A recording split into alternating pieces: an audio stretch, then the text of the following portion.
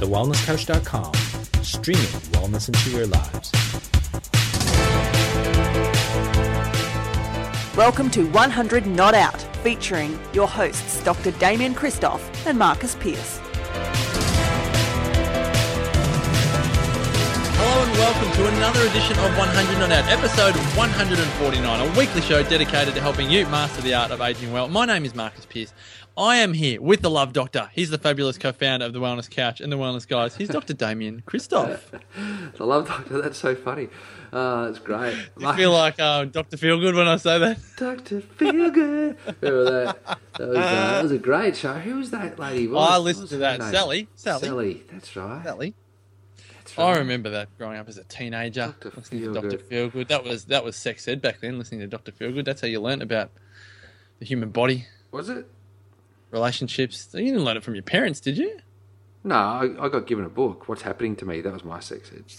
I got Where Did I Come From? Where did I come from? That's right. What's happening to me? I haven't heard of What's Happening to Me. What's happening to me? Yeah, totally. So where did I come from? You know, that's about the tadpole that one decided to be a frog and one became a human. That's right. Yeah, that was probably a little bit different. I got that one when I was about 5 or 6. Yeah, the kids have got that now. Yeah. Well, What's Happening to Me is the next version. It's kind of like, you know, Raising Boys and The Making of Men. Goes in chapters. Hey, last episode, Marcus Pearce, we discussed love languages and getting them wrong. And as we were finishing off, I was getting a phone call. And I was getting a phone call from Amber, and she's up in Queensland at the moment, working up there, and I got the love language wrong. You were so honest. I did. I got it wrong. Do you want to just give a quick rehash? Well, we're cute. Amber and I are cute. You know, we text each other good night, good morning, those sorts of things when we're away, because it reminds you that you're thinking of each other. And I think that's really nice to do. And I think that, you know, as a couple, if you can't have hand cuddles, I think it's important to remind each other that you're thinking of them. And that could be just text messages through the day or a little phone call after a meeting or whatever else. And I think that keeps people fresh. And it's really nice. And it shouldn't ever feel like a chore. Shouldn't ever feel like you've got to do it. But it's nice to do and nice to receive, right? So last night, had my mate Ben over from Sydney, caught up with Michael Bloom, my work colleague, great mate, chiropractor that I work with at Vita, and we went out for Japanese. We had a great meal, had a couple of glasses of wine, got back, watched the tennis, did a little work, worked on some stuff, finished at about midnight, 12:30. Went to bed, checked my phone. Amber hadn't replied to one of my text messages. I thought, oh, she's obviously at this party, she'll be all good, she'll have a late night, blah, blah, blah. Didn't think anything of it. Anyway, I woke up this morning, there's a good night, honey, on my phone. And she sent that at 1:36 Melbourne time in the morning. So she's obviously had a late night, big night, come back to her phone. I didn't say good night. So I know there's people listening to this going, I'm in trouble, I'm in this pain. Oh my gosh. So I said, I'm so feeling sorry. For you already. I'm so sorry. And she goes, then she just jokes, like tongue in cheek, what's going on? First you don't touch me where we're having lunch the other day, and now you don't send me a text message. And let's just say you have to know Amber to believe Damien that she is okay about this. It's not like she's in hysterics going, what's happening to our relationship? Yeah, we're falling apart. There's nothing like that. So she's brought up 2 incidences, and I said, it's funny that you say that, because Marcus and I just spoke about, you know, getting love languages wrong. You know, and I said I got my love language wrong at the dinner, or at the lunch, and she goes, no, you didn't get it wrong. It's just that because you find it easier to do touch, when you don't do touch, I think there's something wrong. She said, it's like if I don't want to spend time with you, then you should think there's something wrong. And I was like, oh, that's fascinating. That's profound. I bet you Marcus doesn't know that. Got to get her on the podcast. How good? Got to get her on the We'll never get her on the podcast. That's never going to happen. But what a profound thing to think about. Like, to look at that. Like, you know, we just spoke about the lies and the deceit and all that sort of stuff of the love languages that, you know, it's easy to do what you enjoy, but it's harder to give someone what they want and maybe need. But really, Amber's using that as a bit of a litmus test or a thermometer, a mercury gauge of the degree to which things are okay. If I stop touching her, she's going to think, what's wrong? This is so good. And I never thought of that. No, you just got me thinking. Yeah, you just got me thinking, because I know Because you and I I know. were thinking, if we don't receive our love language, what's wrong?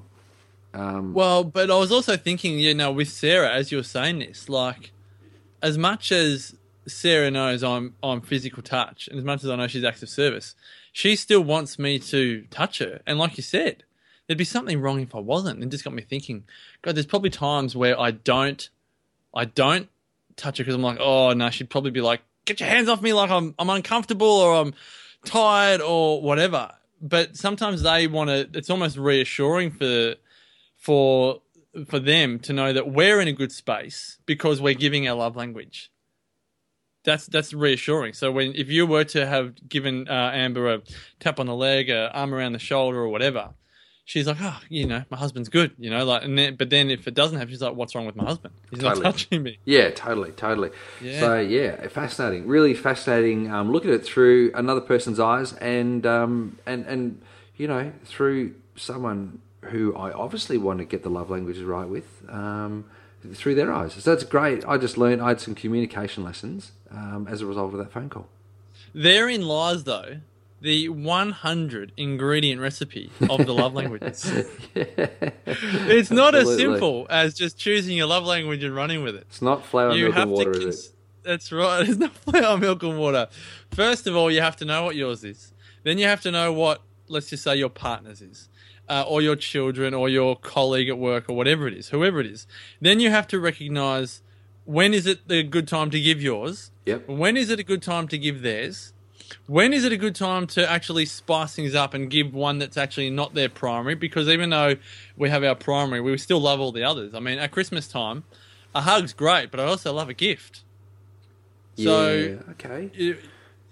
There's times where we would love gifts when we're physical touch. There's times when you know what? Quality time. I love going out for dinner with Sarah and no kids.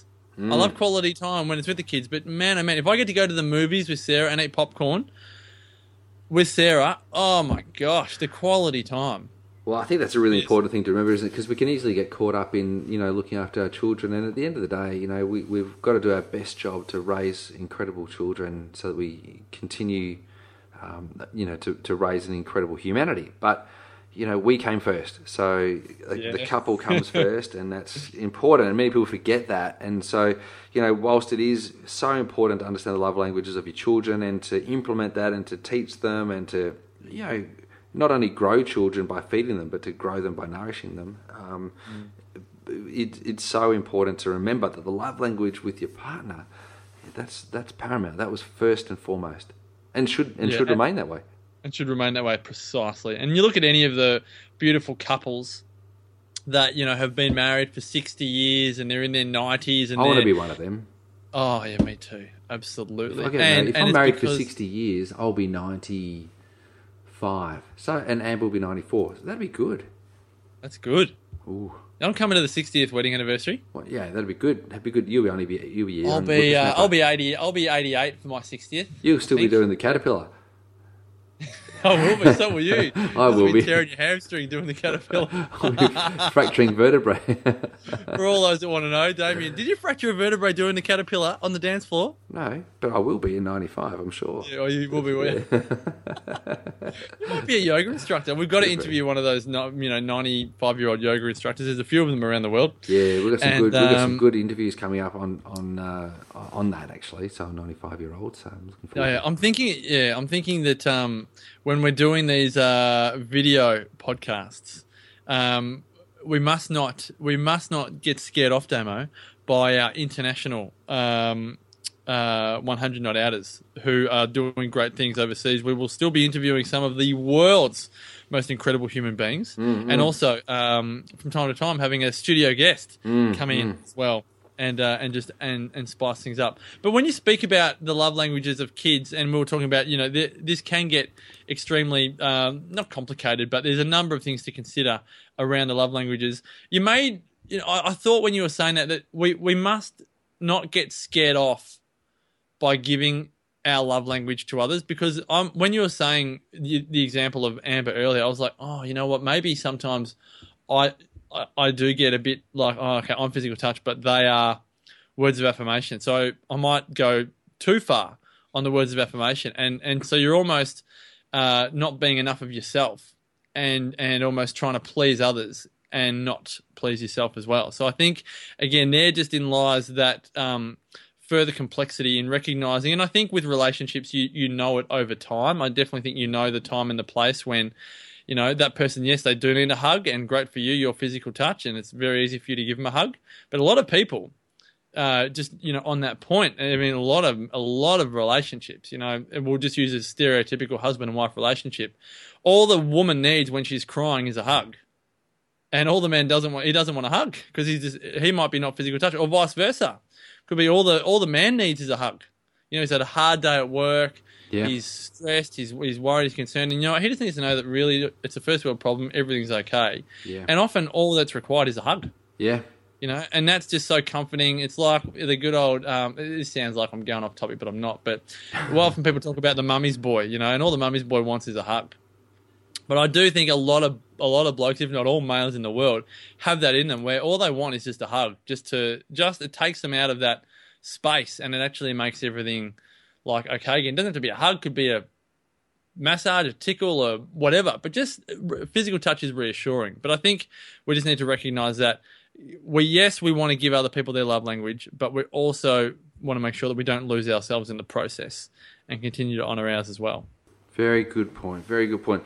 But, you know, I think that's also an indicator. I think, you know, that little pearl I think that we started off with at the start of this podcast, where we realised through Amber, you know, I suppose teaching me that if love languages drop off, then that's an indicator that something's not right. I think it's a really important thing for our spouses to remind us that our love language has been deficient of late.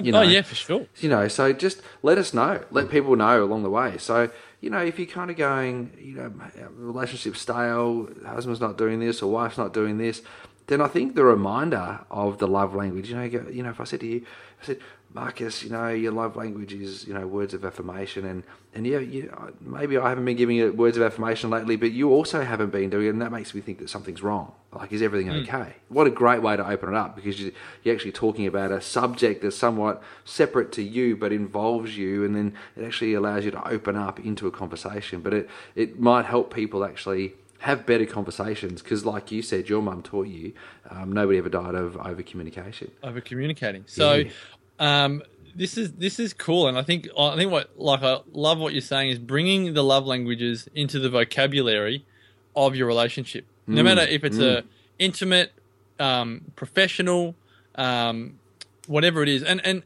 on that, Dame, I was thinking, when you cross over into Vita or Forage, do you find that your love language shifts? Not as Kyra, because I know, as you've said, as a Kyra, you love physical touch, but I'm probably thinking more of your colleagues, your staff particularly. Do you find that your love language changes from them in terms of how you feel love and appreciation even from your staff? Because even though you're the boss, you still want to feel appreciated. Do you think your love language shifts? And yeah, I'll start with that one. I don't think so. I think my love language is still the same. It was interesting, Kim, the other day, one of our CAs at Vita, beautiful, amazing girl, really love having her as part of our team. She was wearing words something... of affirmation. That was good. I like it. Loves words of affirmation. Exactly right. So she comes in and she makes an effort to look really good and does her hair and wears really nice clothes. And I said to her, "You look really nice. You know, I love your hair like that." And I just left it at that. But that was really good for her to hear. But I didn't do it with any any suggestivity or anything like that. However, what's happened these days is that many people can't make those comments anymore. So you can't say, "Oh, that's you're talking about the PC world that we live in." The PC world. So part of the PC world is actually starting to create erosion of the utilisation of people's love language, because communication. You can't communicate to them anymore because there's 5 ways to communicate, right? So if you give somebody a gift, maybe they might perceive that these days as what are you looking for, right? If you put your hand on someone's shoulder and say, "Great job, good work," you've put your hand on someone's shoulder, and is that inappropriate these days? You can't comment on somebody the way they look. If they've got a nice perfume, you can't say, "Oh, that smells nice." These days, you've got to be so careful because of the PC-ness of everything. And so the way in which we communicate is it's challenged and changing a lot, I would say, mate. Gee, you just open up a whole nother can of worms.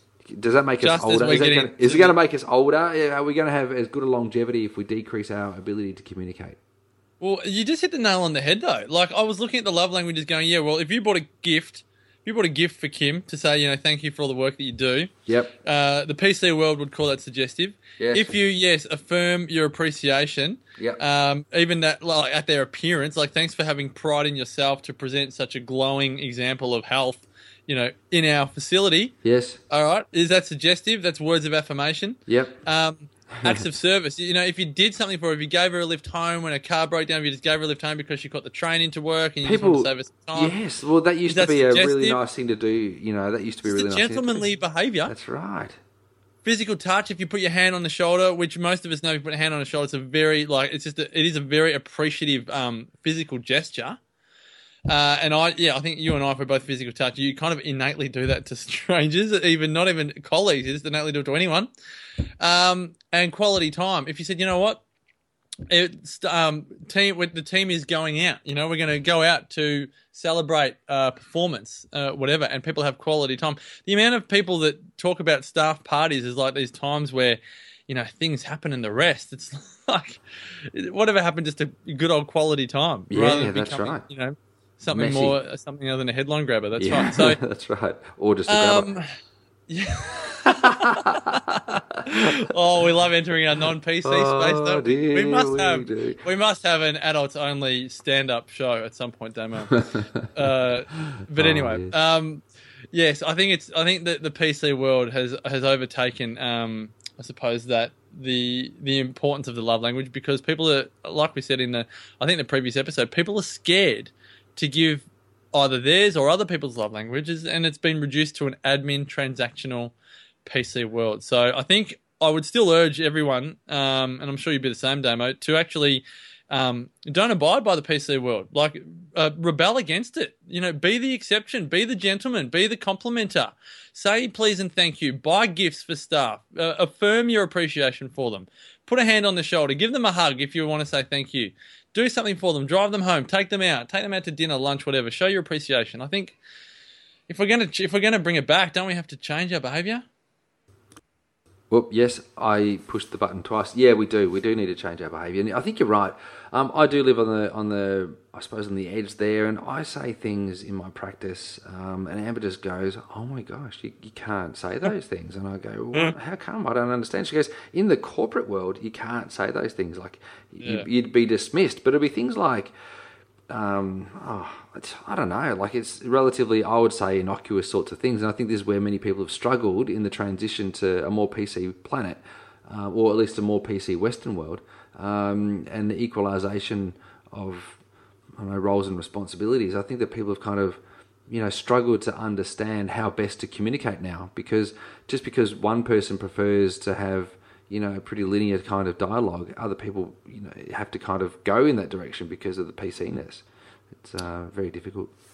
And as a result, you look at a lot of people in the corporate world, they're struggling with suppressed emotions. Yes. Because everything's had to be so P-friggin-C that now they struggle to be un-PC, just to be normal, for want of a better term, be themselves.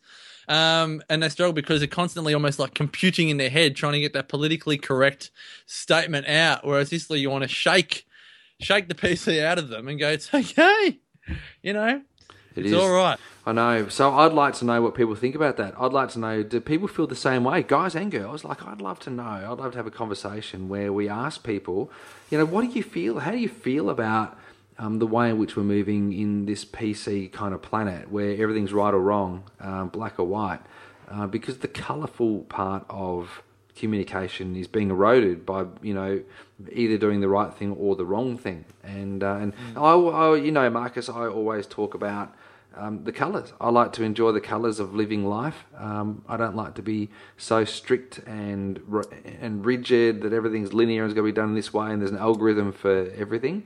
I'm not that kind of productive. So I love the colour of stuff, and so I think that I'd love to hear what people actually, how they feel about this conversation you and I are having, mate. let's put that up on the 100 Not Out Facebook page. Okay. I will put that link up as soon as this is up, and That'd I'll be ask the great. question: how do you feel about living in this PC world?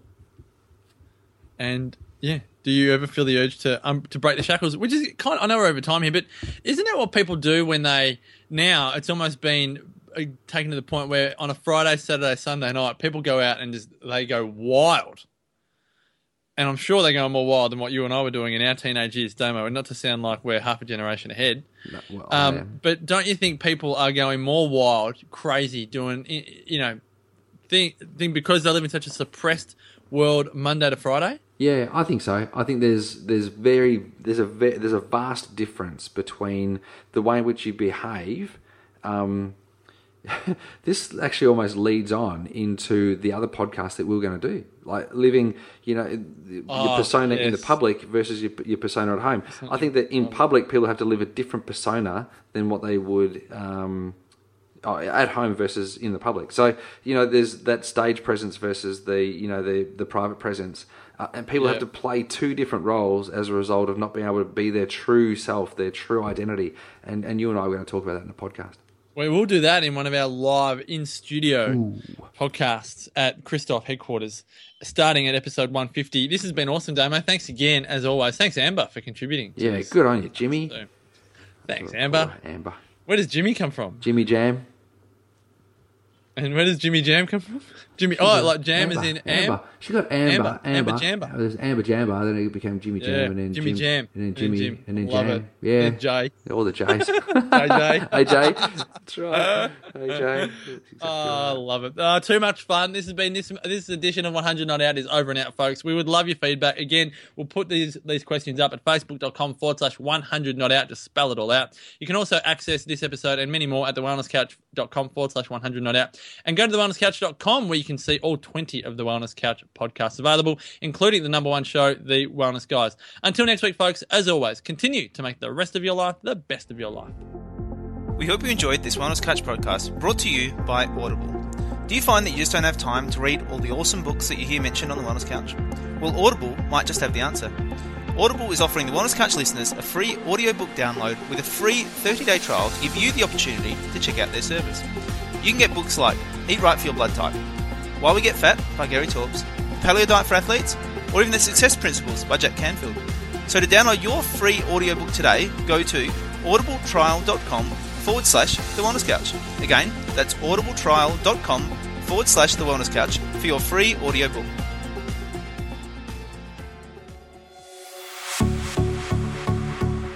This has been a production of TheWellnessCouch.com. Check us out on Facebook and join in the conversation on Facebook.com/The Wellness Couch. Subscribe to each show on iTunes and check us out on Twitter. The Wellness Couch, streaming wellness into your lives. Whilst the Wellness Couch presenter endeavor to provide accurate and helpful information to their listeners, these podcasts cannot take into account individual circumstances and are not intended to be a substitute for health and medical advice from a qualified health professional. You should always seek the advice of a qualified health professional before acting on any of the information provided by any of the Wellness Couch podcasts.